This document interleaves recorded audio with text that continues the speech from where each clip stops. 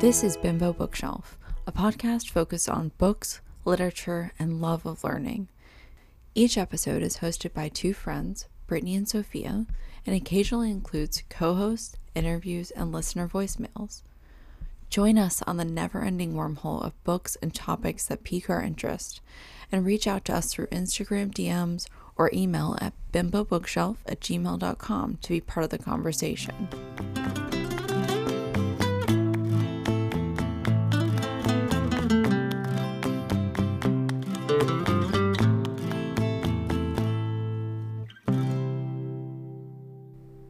Today's episode is on Prometheus Rising by Robert Anton Wilson. This book was voted in as our August through October book last year. The conversation around this book will be split into a two-part episode. Today, we're discussing the author, his influences in other works, along with the first 4 circuits of the 8-circuit model of consciousness that this book is based on. I've personally read, reread, highlighted, flagged so much of this book.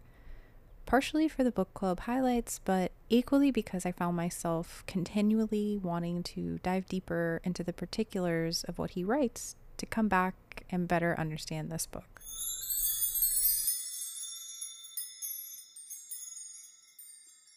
I mean, just listen to the ASMR of all of the tabs that I have. I'm like, I don't understand so much of this. Yeah, honestly, we might even need to just talk about his influences and how little I think most of us might know about most of these people. I think Leary is probably the most known person, followed by perhaps Crowley. But both people, I would say, were fairly misunderstood or misread in their own right. And I'm not necessarily saying that as a supporter or fan of either person either. Right. But then people like James Joyce, especially like Gurdjieff, how do you even describe or get into who these people are, let alone describe their work to say how it influenced Robert Anton Wilson? So I know he was really influenced by Krzyzewski. The one thing I know, he had at some point in his life attended Krzyzewski lectures, and I don't know if he had seen him speak himself or if there were like lectures about his theories, but it was these ideas of general semantics and the way that words relate to our perception. People are not working from the same frameworks that Robert Anton Wilson was working from at the time. Books on neurolinguistic programming that he was referring to are now out of print. And if you Google NLP, you're probably going to now find creepy pickup artist shit and like dark psychology. And I know that's not what he was on about. There were people who were like making a really scientific go of it at the time, but that fell out of favor or whatever the reason was. And I don't think now if we try to research that, we're going to find anything but pseudoscience. And I think that kind of speaks to why one of the reasons why we might both really like and be drawn to his work. He was very like self-taught and he always sought out new information, and he like attended lectures and classes and continued to educate himself throughout his adult life and find ways to explore new information without being an expert himself. So there's a sense of humility, but also intense curiosity that I think that he had that is really appealing.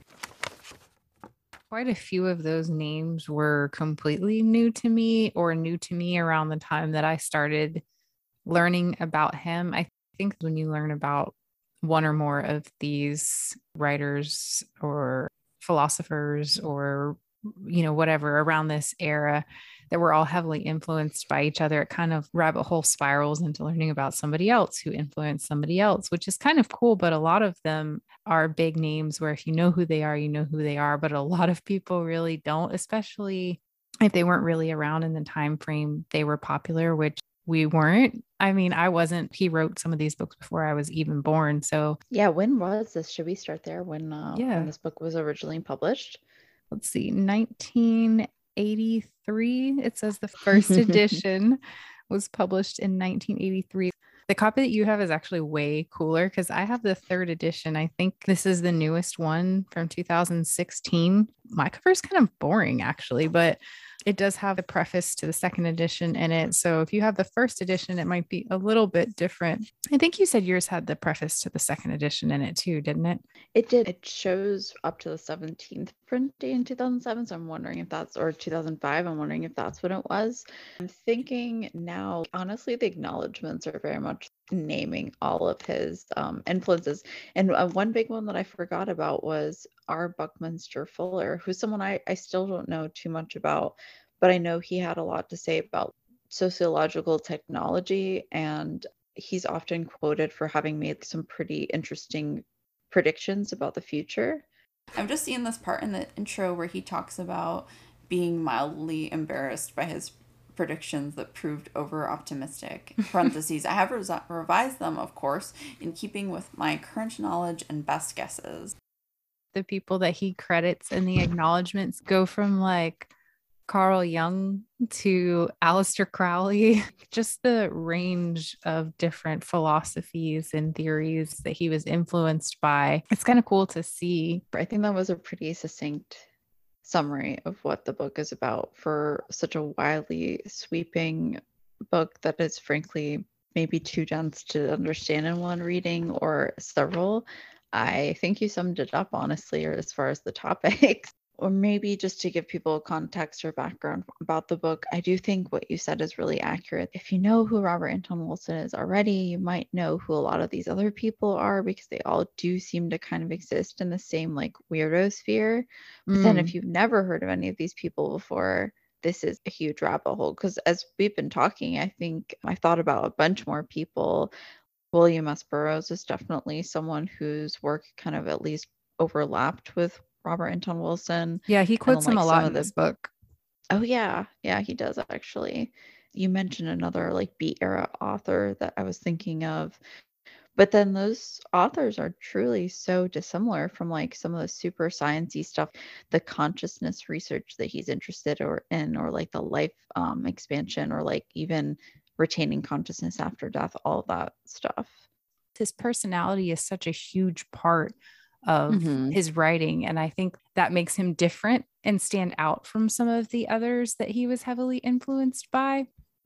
And it definitely makes this book way more entertaining than some more academic approaches, or some more like strictly psychedelic approaches, or whatever. He's got a mix of that in there with his more humble background and family life and his intense curiosity and willing to be wrong. I think that's a huge thing about him. He has pretty much said, don't ever believe your own bullshit. I think that's a quote from him. Don't believe your own bullshit. And he really explores in that way. Even when he writes, he talks about how it's just his perception at the time. This is how he views things now, and that it's up to change or up to challenge, because he wants to continue learning and growing. And I enjoy reading authors like that. I think sometimes it's hard to read, even if people know what they're talking about, it's hard to read when people are so like stuck on their own scent, and he's really not like that. And it makes some of the topics that he brings up in this book more digestible. I think we were talking about this previously about, some stuff in this book we really felt enlightened by, or really drove our curiosity, or we felt made sense. And then there's some other parts in this book just that Wilson had, things Wilson had talked about that were kind of like, okay, the life extension and consciousness extension and life never ending. And he kind of got into that in the end of this book. And I could see where that would lose a lot of people. Oh, this kooky guy believes he's going to put his consciousness and live forever and he's never going to die. And that loses a lot of people. But the fact that he is like, I'm wrong about a lot of things. Maybe I am wrong, but this is what I want to believe, that it makes it more of an interesting story. I really like that about him. Yeah, that reminds me of that quote from him that I'm going to just paraphrase, where he talks about how he wants to use his imagination to create the happiest, most romantic worldview that's possible. And, I always really appreciate that. And I feel like what you were saying about how his work comes about, he even kind of says that in the preface, says like the preface to the second edition. Like most of my books, this text emerged only partly from my conscious design and partly from subconscious accidents. So there's like a level of humility and acknowledgement for the things outside of his control, and that how much of creative outlets like writing a book or, engaging in any kind of work like that, you are such a conglomeration of so many different influences. Right. And I feel like he takes a lot of time to seek out naming his influences, honoring them. And I think that that's something that's honestly very rare among like academic type books, or even just kind of what you were talking about with people who are presenting their opinion or perspective. There's oftentimes this complete disregard that there could be other ways of thinking about that, especially if you get into the realms of personal philosophies, or again with like the psychedelics, there's a lot of dogma, and I think he ultimately was just anti-dogmatic, which is probably what we both find most appealing. Yeah, I think that he was a very, very humble person and a very intensely curious person, and that shines through in his work. It's not about him proving his point or that his theory on the models of consciousness are correct, but sharing with you what he's learned, what he thinks, and why he thinks that, how he got to these conclusions. And he like kind of wants to bring you along the journey with him in your own kind of way, which I love, especially a book like this. If you're going to be reading it and rereading it and going back, it's cool to do that on a journey with someone that invites your own perspective to it, that you're not just trying to read and understand it like a book report, get the point of it. What's he trying to say? But it's more like, what are you getting out of this? That's what I really liked about this book, is that it seems more like a tool and a guide for you to use how you see fit versus him trying to push his theory of consciousness on you. Though, of course, there is some of that in there, but I think the way that he writes, it's more of like, hey, if you're curious, come check this out. Yeah, I think that's a beautiful way of putting it, invite your own perspective to it. I will forever love this book just for starting off with the story from William James about this old woman who says that the whole earth rests on the back of a large turtle. And he says, "But my dear lady, what holds up the turtle?" And she says, "Ah, that's easy. He's standing on the back of another turtle." "Oh, you see," says Professor James, still being polite. "But would you be so good as to tell me what holds up the second turtle?" "It's no use, Professor," says the old lady, realizing he was trying to lead her into a logical trap. "It's turtles, turtles, turtles all the way."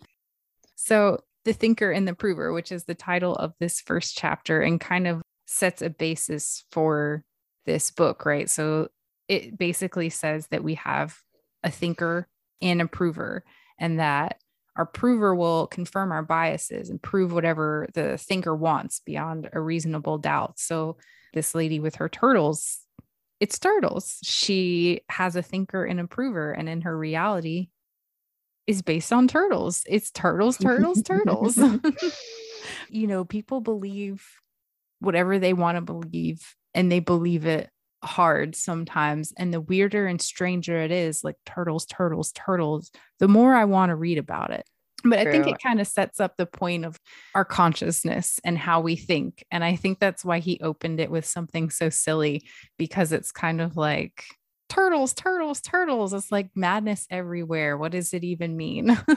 And I didn't think to dig too deep into the first chapter, because it really just kind of sets up how your brain works. And to some degree, I think we all know that a little bit and can understand. We can convince ourselves of anything that we want to believe, right? Like, I think we mostly say it like that instead of thinker and prover. When we want to believe something, we can make ourselves believe it, whether we realize we're doing it consciously or if we don't realize it and it's unconsciously. Yeah, I mean, after, it's kind of funny how the book segues. We get this really cute story, but then it pretty much segues to like how people can convince themselves of terrible things. I think the example that it gives is anti-Semitism, and that he also kind of mentions man-hating feminists, although that's not his verbiage. He's talking about misandry, or the idea that some men couldn't be also just poor, or that not recognizing some women have privilege. And it's interesting how simply he states certain concepts like this, that this is a pretty slim chapter. But I think honestly, the chapter itself is kind of like an info dump, like you said, setting up the book. And just about as long, we also have this list of exercises that we're given. Oh my gosh, yes. I love the exercises for chapter 1. It's not just exercises, but it's another foot in to see more of how weird this book is going to be. And these exercises are like, for me at least, when I first got to the first chapter exercises, I was like, oh, this will be fun. I'll do these at the end of every chapter. No, you won't. They're like lifelong goals. Truly, we have 10 of them in this one alone. No, 11. One that I thought was really, really powerful is after he kind of tests you with all these different things, go visualizing a quarter, consider what different worldviews may control your mind or your consciousness. Don't come to any conclusions. Write about this, reread this in a month. All these different things. There's a couple of different ones that I skipped over, but it concludes with saying, believe that you can exceed all your previous ambitions and hopes in all areas of your life. Believe or convince yourself mean to do what an actor does. Pretend until the pretense begins to feel real. Or, as jazz musicians say, fake it until you make it.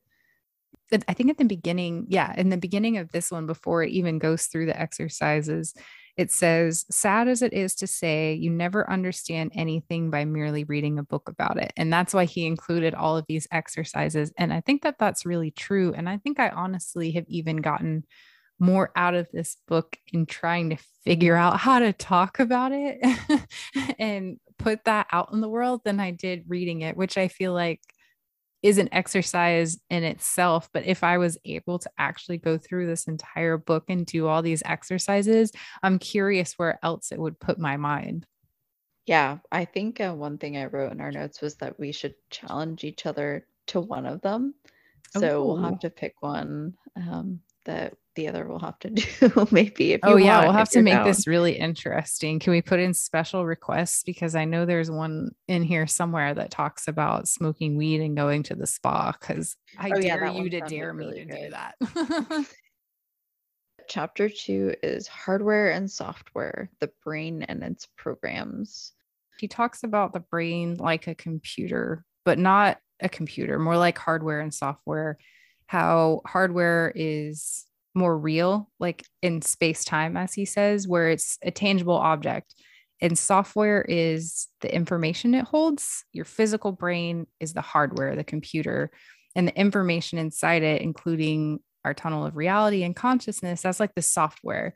Except he says our software is non-local and heavily influenced by outside sources.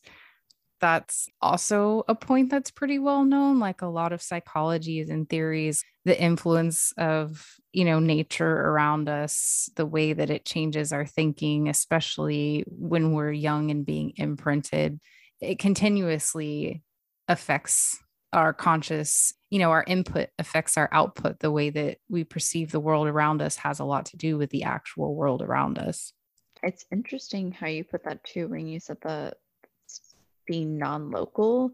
That did make me kind of think about more of the implications that might have for consciousness. But I love the kind of prefacing he gives around the brain, this analogy of the brain being a computer. He's very specific about it, calling it a biocomputer or an electrocolloidal computer, as distinct from electric or solid state computers. And it says, please note carefully and long remember that we have not said the human brain is a computer. The Aristotelian idea that to understand something you must know what it is has been abandoned in one science after another for the pragmatic reason that the simple word is introduces us to so many metaphysical assumptions that we can argue forever about them. But it was really interesting to me that he made this distinction of not confusing the thing that it's being compared to with the thing itself. And he also puts these quotes around the word is, which I think is a reference to the work of the general semantics that he's into. This idea of like removing the word is was something that I think Korzybski talks about, and I think that Leary might have been on about with this. I think it was called E prime, this language that Leary and Robert Anton Wilson were both interested in trying to communicate in as a way of better articulating things rather than getting lost in the implications of different things meaning different things, essentially. If we wanted to get a little bit more explanation of what that is, it says E prime, put simply, is the English language without verb to be or any of its conjugates. This means no be, is, are, being, was, were, or been. E prime was first poured by David Borland, a founder of Korzybski. So when we see that like is in quotes in this book, that's what he's referring to, and kind of like making a nod at not wanting to even use the word is. There's a quote in there and it says, all experience is a muddle until we make a model to explain it. The model can clarify the muddles, but the model is never the muddle itself, which made me think of the Korzybski lectures, which he does quote in this book. The map is not the territory. And that's a YouTube lecture. Well, it's not a YouTube lecture. Gosh, 21st century brain. It's a lecture that I personally watched on YouTube. But it's the same kind of thing. And for some reason, for me, I had to hear that explained in so many different ways to really understand what it meant. And there are different ways that he tries to explain it in the book. He's like, the map is not the territory. The menu does not taste like the meal. The word is not the thing itself. Yeah, I like that one too. But I hadn't heard that one. The word is not the thing itself. I read that today. I was actually looking up the map is not the territory and kind of looking into what that meant and how else he talked about and explained that, which I didn't run into what you were talking about. So that's really cool that you brought that up. Learning something new. That's the one that clicked for me. The word is not the thing. Oh, duh. The way that you communicate things can change your perception of reality.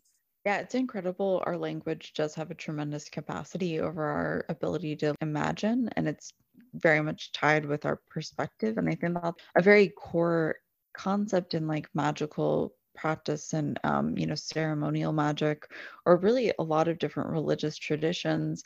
It's even in the Bible, the word was like all of those ideas surrounding language, but he puts it in such a different framework in this book that you can see those influences if you've read those kinds of things. Like you've said about it a lot else, it does make it a little bit more accessible. So in chapter 2, he breaks down kind of the different circuits. And I'm not going to read them all in depth, but it's like 2 pages long. So I'm not going to read it. But what I am going to read is the list of the circuits and like the first sentence kind of explaining it so that you can kind of get an idea. I think a lot of these circuits compared to other psychologies and other philosophies, so they're kind of recognizable. Okay, so the first circuit is the oral biosurvival circuit. This is imprinted by the mother or first mothering object and conditioned by subsequent nourishment or threat. The second is the anal emotional territorial circuit. This is imprinted in the toddling stage when the infant rises up, walks about, and begins to struggle for power. The third is the time-binding semantic circuit. This is imprinted and conditioned by human artifacts and symbol systems. Number 4, the moral socio-sexual circuit. This is imprinted by the first orgasm mating experiences at puberty and is conditioned by local tribal taboos. Number 5, the holistic neurosemantic circuit. This is imprinted by ecstatic experience via biology or chemical yogas. Number 6, the collective neurogenic circuit. This is imprinted by advanced yogas, biochemical and electric stresses. It processes DNA, RNA, brain feedback systems, and is collective in that it contains access to the whole evolutionary script. Number 7, the meta-programming circuit.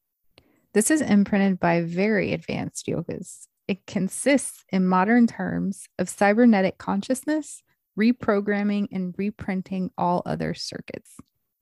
Number 8, the non-local quantum circuit. This is imprinted by shock or near-death or clinical death experiences, by out-of-body experiences, by trans-time perceptions, by trans-space visitations, etc. These circuits will be explained in detail as we proceed. You can see how they like escalate pretty quickly from like, okay, I'm with you to, okay, where are we going?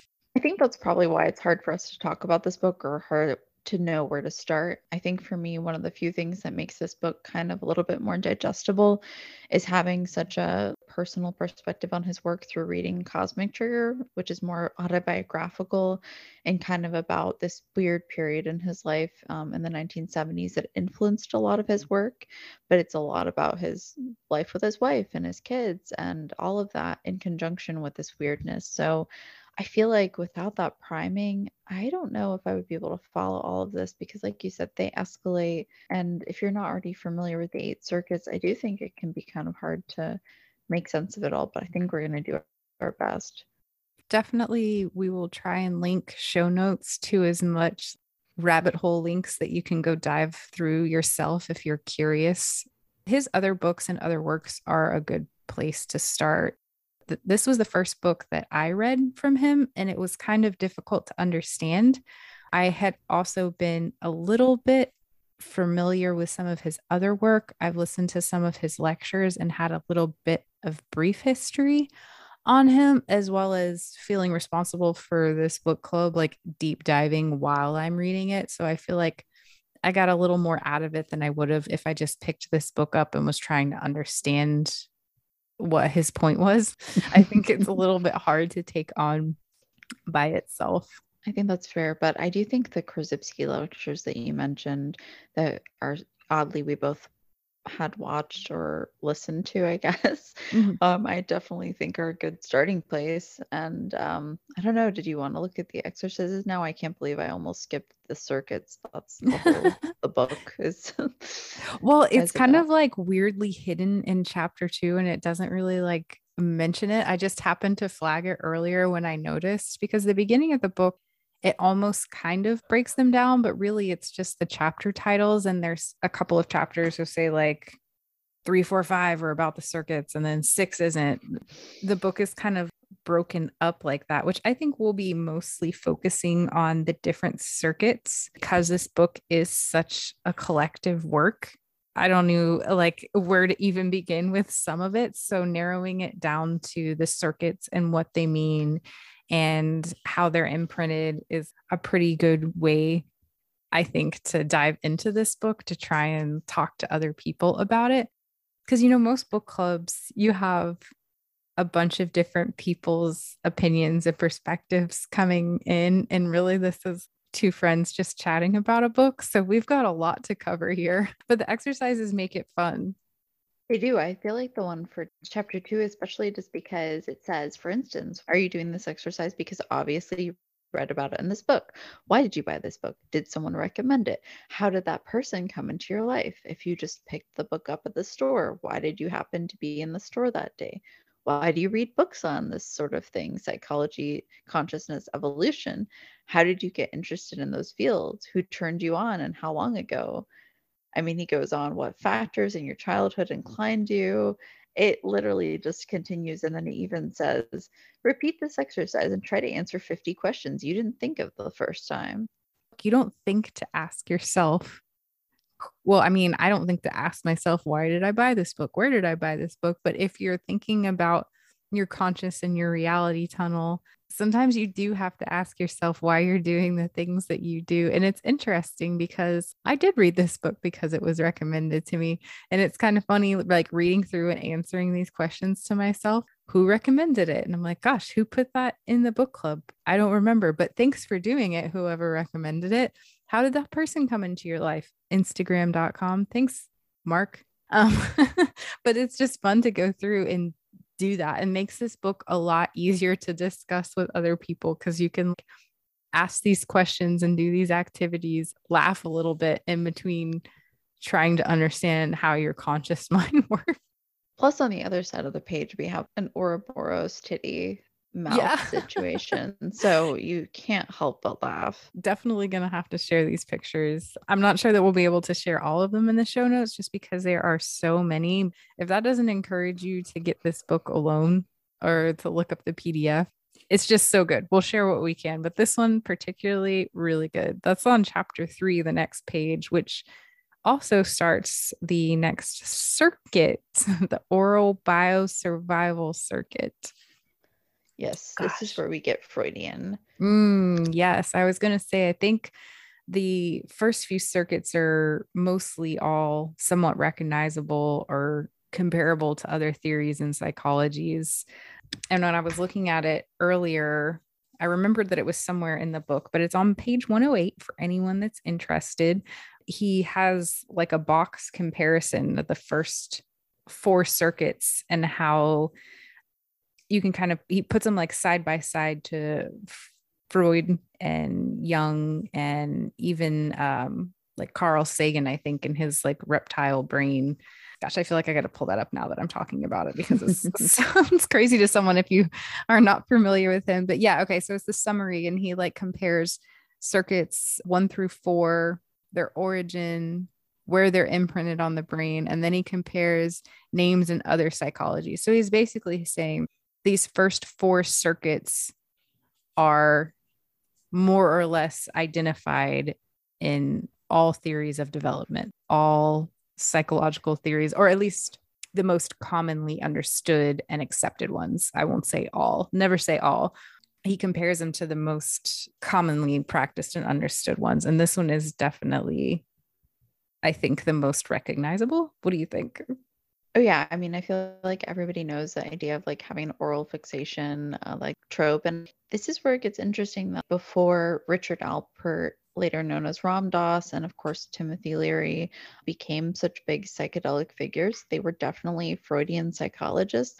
Psychology was still super dominated by Freud and his ideas in the 1960s. So I think it's actually interesting and kind of cool to see that being really explicit here, because I feel like later on in psychology now, it's a little bit more out of favor, and that's kind of like those are considered less popular or more regressive ideas, and yet they super dominate a lot of our thinking, a lot of our zeitgeist of psychology, and a lot of our concepts in the psychedelic realm and in the consciousness realm. And so I just appreciate that this book is very explicit about them and actually explains what they are, descriptions of possible oral fixations, chewing gum, gnawing your knuckles, always eating chips, chewing your lips. It says what goes on in the bedroom is known to the Kinsey Institute and anyone who has seen a porn film. He goes from taking studies of psychology to like making BJ jokes. It's just great. Like, even if you read Wilson's work and you're not really feeling it, you're not vibing with it, I think it's undeniable that his books are entertaining, and the way that he writes is very humorous. He says of this circuit in one of the first few pages, go forward to the nourishing, the protective, or go back away from the threatening and predatory. I feel like that's like a core Buddhist concept, this idea of most humans seek to detract the negative and seek the positive, or essentially minimize suffering, seek pleasure. And that's a common thing that we do psychologically that is, I think embodied by that concept, but also in order to like grow, you have to widen your tolerance for displeasure or widen your tolerance for discomfort. And I don't know if maybe that's what that quote was getting at, but I don't know. I think you're onto something. The exercises in this chapter are pretty cool too. They're on page 38. I hadn't picked any out to go through here, so I'm just going to. Oh, you know what? This is actually the chapter that says that you should smoke weed and go to the spa. Number 3 says, get quote unquote high on marijuana if this is permissible to your superego, or on ginseng, which is legal everywhere and recommended by many holistic physicians, and then go to a health spa. Enjoy a good swim, a massage, and a sauna. Repeat every week forever. I wish, man, if any exercise out of this book that I would love to do on repeat forever. I know, that's why I know we're on the same brain, because that was the one that stuck out to me the most. I was like, that sounds so nice. I loved this advice on a lot of levels, but particularly, getting high and going for a swim just sounds so nice. A lot of the exercises in this chapter kind of circle back to the conversation about play and curiosity and the inner child. And we spoke before about really loving that about Wilson and how that shines through in the way that he writes. He seemed to have a lifelong prioritization of play and romance and having the life and his reality the way that he wanted, on top of continuously digging into his curiosities and allowing himself to play in those and learn and explore. And I think a lot of us really shut down parts of our inner child when we get older that he definitely didn't. I mean, I feel like for the podcast, it's perfect. All the exercises are totally about child mind and embracing a sense of play, like you said. The first one says, play with yourself and others and the environment shamelessly, like a newborn baby. Meditate on, unless ye become as a little child, ye shall in no wise enter the kingdom of heaven. And then it ends with, if you don't have a baby or haven't had one for many years, play with someone else's baby for an hour. Then reread this chapter. This is like all prefaced with stuff about neurolinguistic programming and breathing techniques and Wilhelm Reich and Gestalt therapy. And it just chapter alone is so dense. I mean, I don't know if you wanted to read any of it before the exercises, but what it has to say about the susceptibility for illness or in the relationship to fear and the way that one's panic and anxiety relates to the mother in a way, it struck me as very resonant when I first read this, honestly. I definitely felt like these kind of more Freudian things were a little bit, I don't know how I would frame them, like, okay, interesting. I'm sure this has some basis in reality, but also like you guys are obsessed with buttholes. Um, But then, I don't know. I've also started to think more. I think we've talked about this off the air about this idea of as a child, whether or not you have a nurturing figure that is providing care. And I think in this chapter he relates that to the mother, but I don't think it necessarily has to be a parental mother. It's just really any parental companionship. Being raised without that, particularly as a child or an infant, literally affects one's ability to conceive of success in the future, the ability to see the world as a welcoming place. And I think that this chapter really ends up kind of touching on that, how that sense of healthy trust can really be bound up in one's ability to be successful. And it oftentimes comes from these early imprints, as what he calls them, these early experiences. But then it's like nestled in with all of this information about how we can kind of get fucked. I feel like we get these cool little opportunities to rewire. And I appreciate that kind of too. This also sense nothing's ever fully lost. We can Right. understand the ways that we might be affected, but it doesn't mean we have to be held subject to them. These imprints that are made from, like you said, the mothering or parental figure affect someone's entire life. But this book suggests that there's a way that we can hack it and re-imprint things for ourselves, which is a really interesting thought. Usually take a lot of time to go back to think of what could have been imprinted when I was a toddler that's making life harder for me now that I could work on possibly changing for myself. Yeah, and it's just maybe as simple as observing your breath or your thoughts or playing a little bit more. And I find that very promising. Anything that can make me remember that sometimes things really just are that simple. Sometimes you just need to play more. You just need to be more curious. You need to allow yourself to do the thing that feels right and not necessarily the thing that's expected. When I know in different chapters, they talk about the consciousness and the way that society's expectations can play into molding your consciousness. in different ways. And I think this is the first chapter that really starts getting into that. Oh, yeah. Honestly, talking about that might be a good segue for the anal emotional circuit because I'm looking, kind of skimming like the first chapter. I love the picture that this one starts off at. It's Yeah, we have to just describe it. This picture is great. It's this person with this angry face lifting up their leg, pissing like a dog on a car. The car has a plate that says mine on it. And while this person's got like this ugly frown on its face, there's a big smiley face drawn on their belly button. And you can see like their little pecker pissing on the wheel. It's so weird. It kind of somehow simply in this image encapsulates the feeling and emotion behind this entire chapter. So good. So weird. So good. Honestly, this might be the one that your description is even better than the actual image.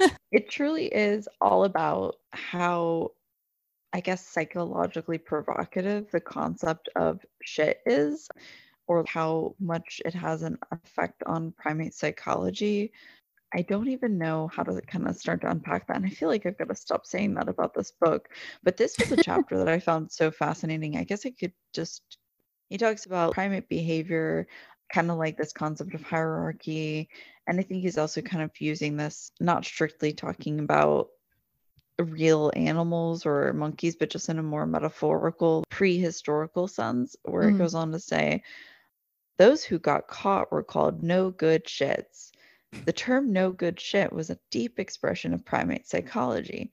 For one instance, one wild primate, a chimpanzee, taught sign language by two domestic primates, parentheses scientists, spontaneously put together the signs shit and scientist to describe a scientist she didn't like. She was calling him a shit scientist. She also put together the signs for shit and chimpanzee for another chimpanzee she didn't like. She was calling him shit chimpanzee. You know good shit, domesticate primates often say to each other.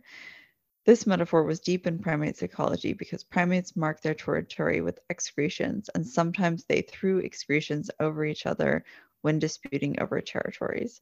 Totally, a photo that you described, pissing on someone's car. Marking your territory, dude. Right? So there's really something very primal about this. But the chapter really goes on to elaborate on all the ways in which ass, shit, any kind of, I feel like this is just gross. Any of those kinds of exclamations as well as insults are just very Freudian and primal in nature. And he really starts to make this very, very interesting kind of connection between essentially that kind of insult and like war and violence.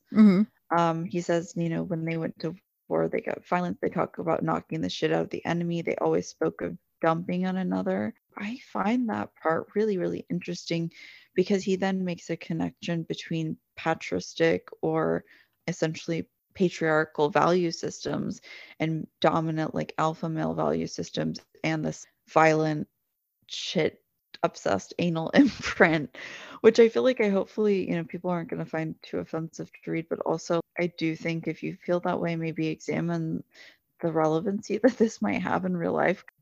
It's the butt chapter, you guys. Maybe it's just the child in me because I'm over here giggling. I'm not like offended. I'm like, she said poop so many times. Oh, it's pretty we're pretty saying hilarious. Anal through our microphones, and then we're gonna put it out there for anyone else to hear. There's a quote on page 43. He says, depending as always on the accidents of the environment, what happens at points of neurological vulnerability, this circuit will recognize itself into a strong, dominating role in the pack or family, or a weak, submissive role.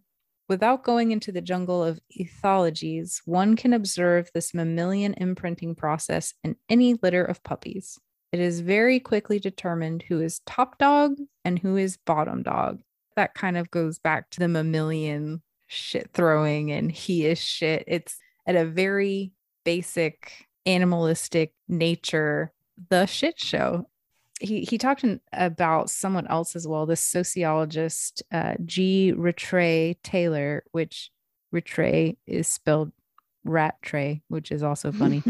He claimed that societies changed between the characteristics of, he called it matrist and patrist. This kind of goes back to the last chapter and what you were talking about, especially relevant now. Not all family systems are that mother father dynamic. So this guy, Rattray Taylor, his theories were around it being a matrist and patrist. And this was something that societies like fluctuated between, typically perceived as like feminine or masculine. For example, some of the things that he said would be matrist or patrist, someone who's permissive towards sex versus someone who's restrictive towards sex, or someone who considers themselves progressive versus someone who considers themselves conservative, and egalitarian, authoritarian, the duality of it or whatever. And he says that societies as a whole always fluctuate with these characteristics. And Wilson says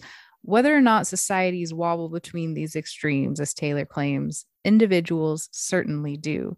Honestly, this chapter was one of the ones that besides, I was obviously entertained by all of the poop talk, but I had a hard time with like some of what felt like very gendered concepts, very rigidly defined distinctions. Right. And yet I feel like rereading this, I can kind of see a little bit more of the, I don't know if I want to say wisdom, or perhaps like what was behind what was being said without getting bogged down in the terminology used so much. Because Right. I do think that you can see the distinction between, offering nurturement versus offering structure.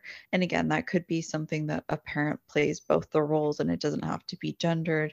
But we do oftentimes define those kinds of energies in like a masculine or feminine terms, for better or worse. I think that that's like very common both in psychology, although not perhaps now, but definitely within the realms of magic or, consciousness expansion. Hold up. Magic, conscious expansion, excretions. I think we've had enough shit for one episode. Stay tuned for part 2 of our chat around Prometheus Rising and all things stupid.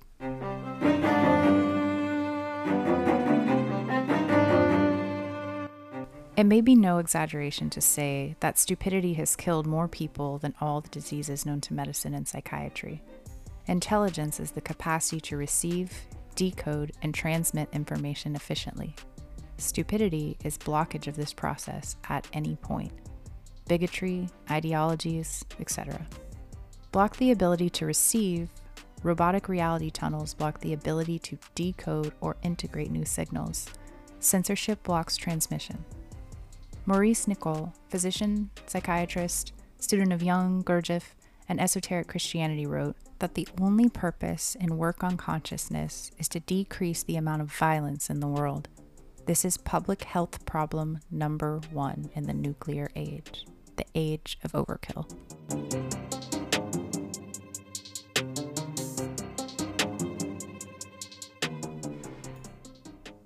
Thanks for hanging out and listening. You can be a part of the conversation by emailing us at bimbobookshelf@gmail.com, Instagram @bimbobookshelf, or voicemail via Anchor.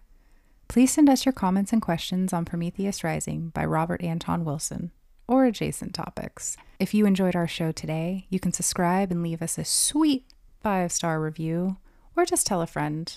It helps us recruit the others. Until next time.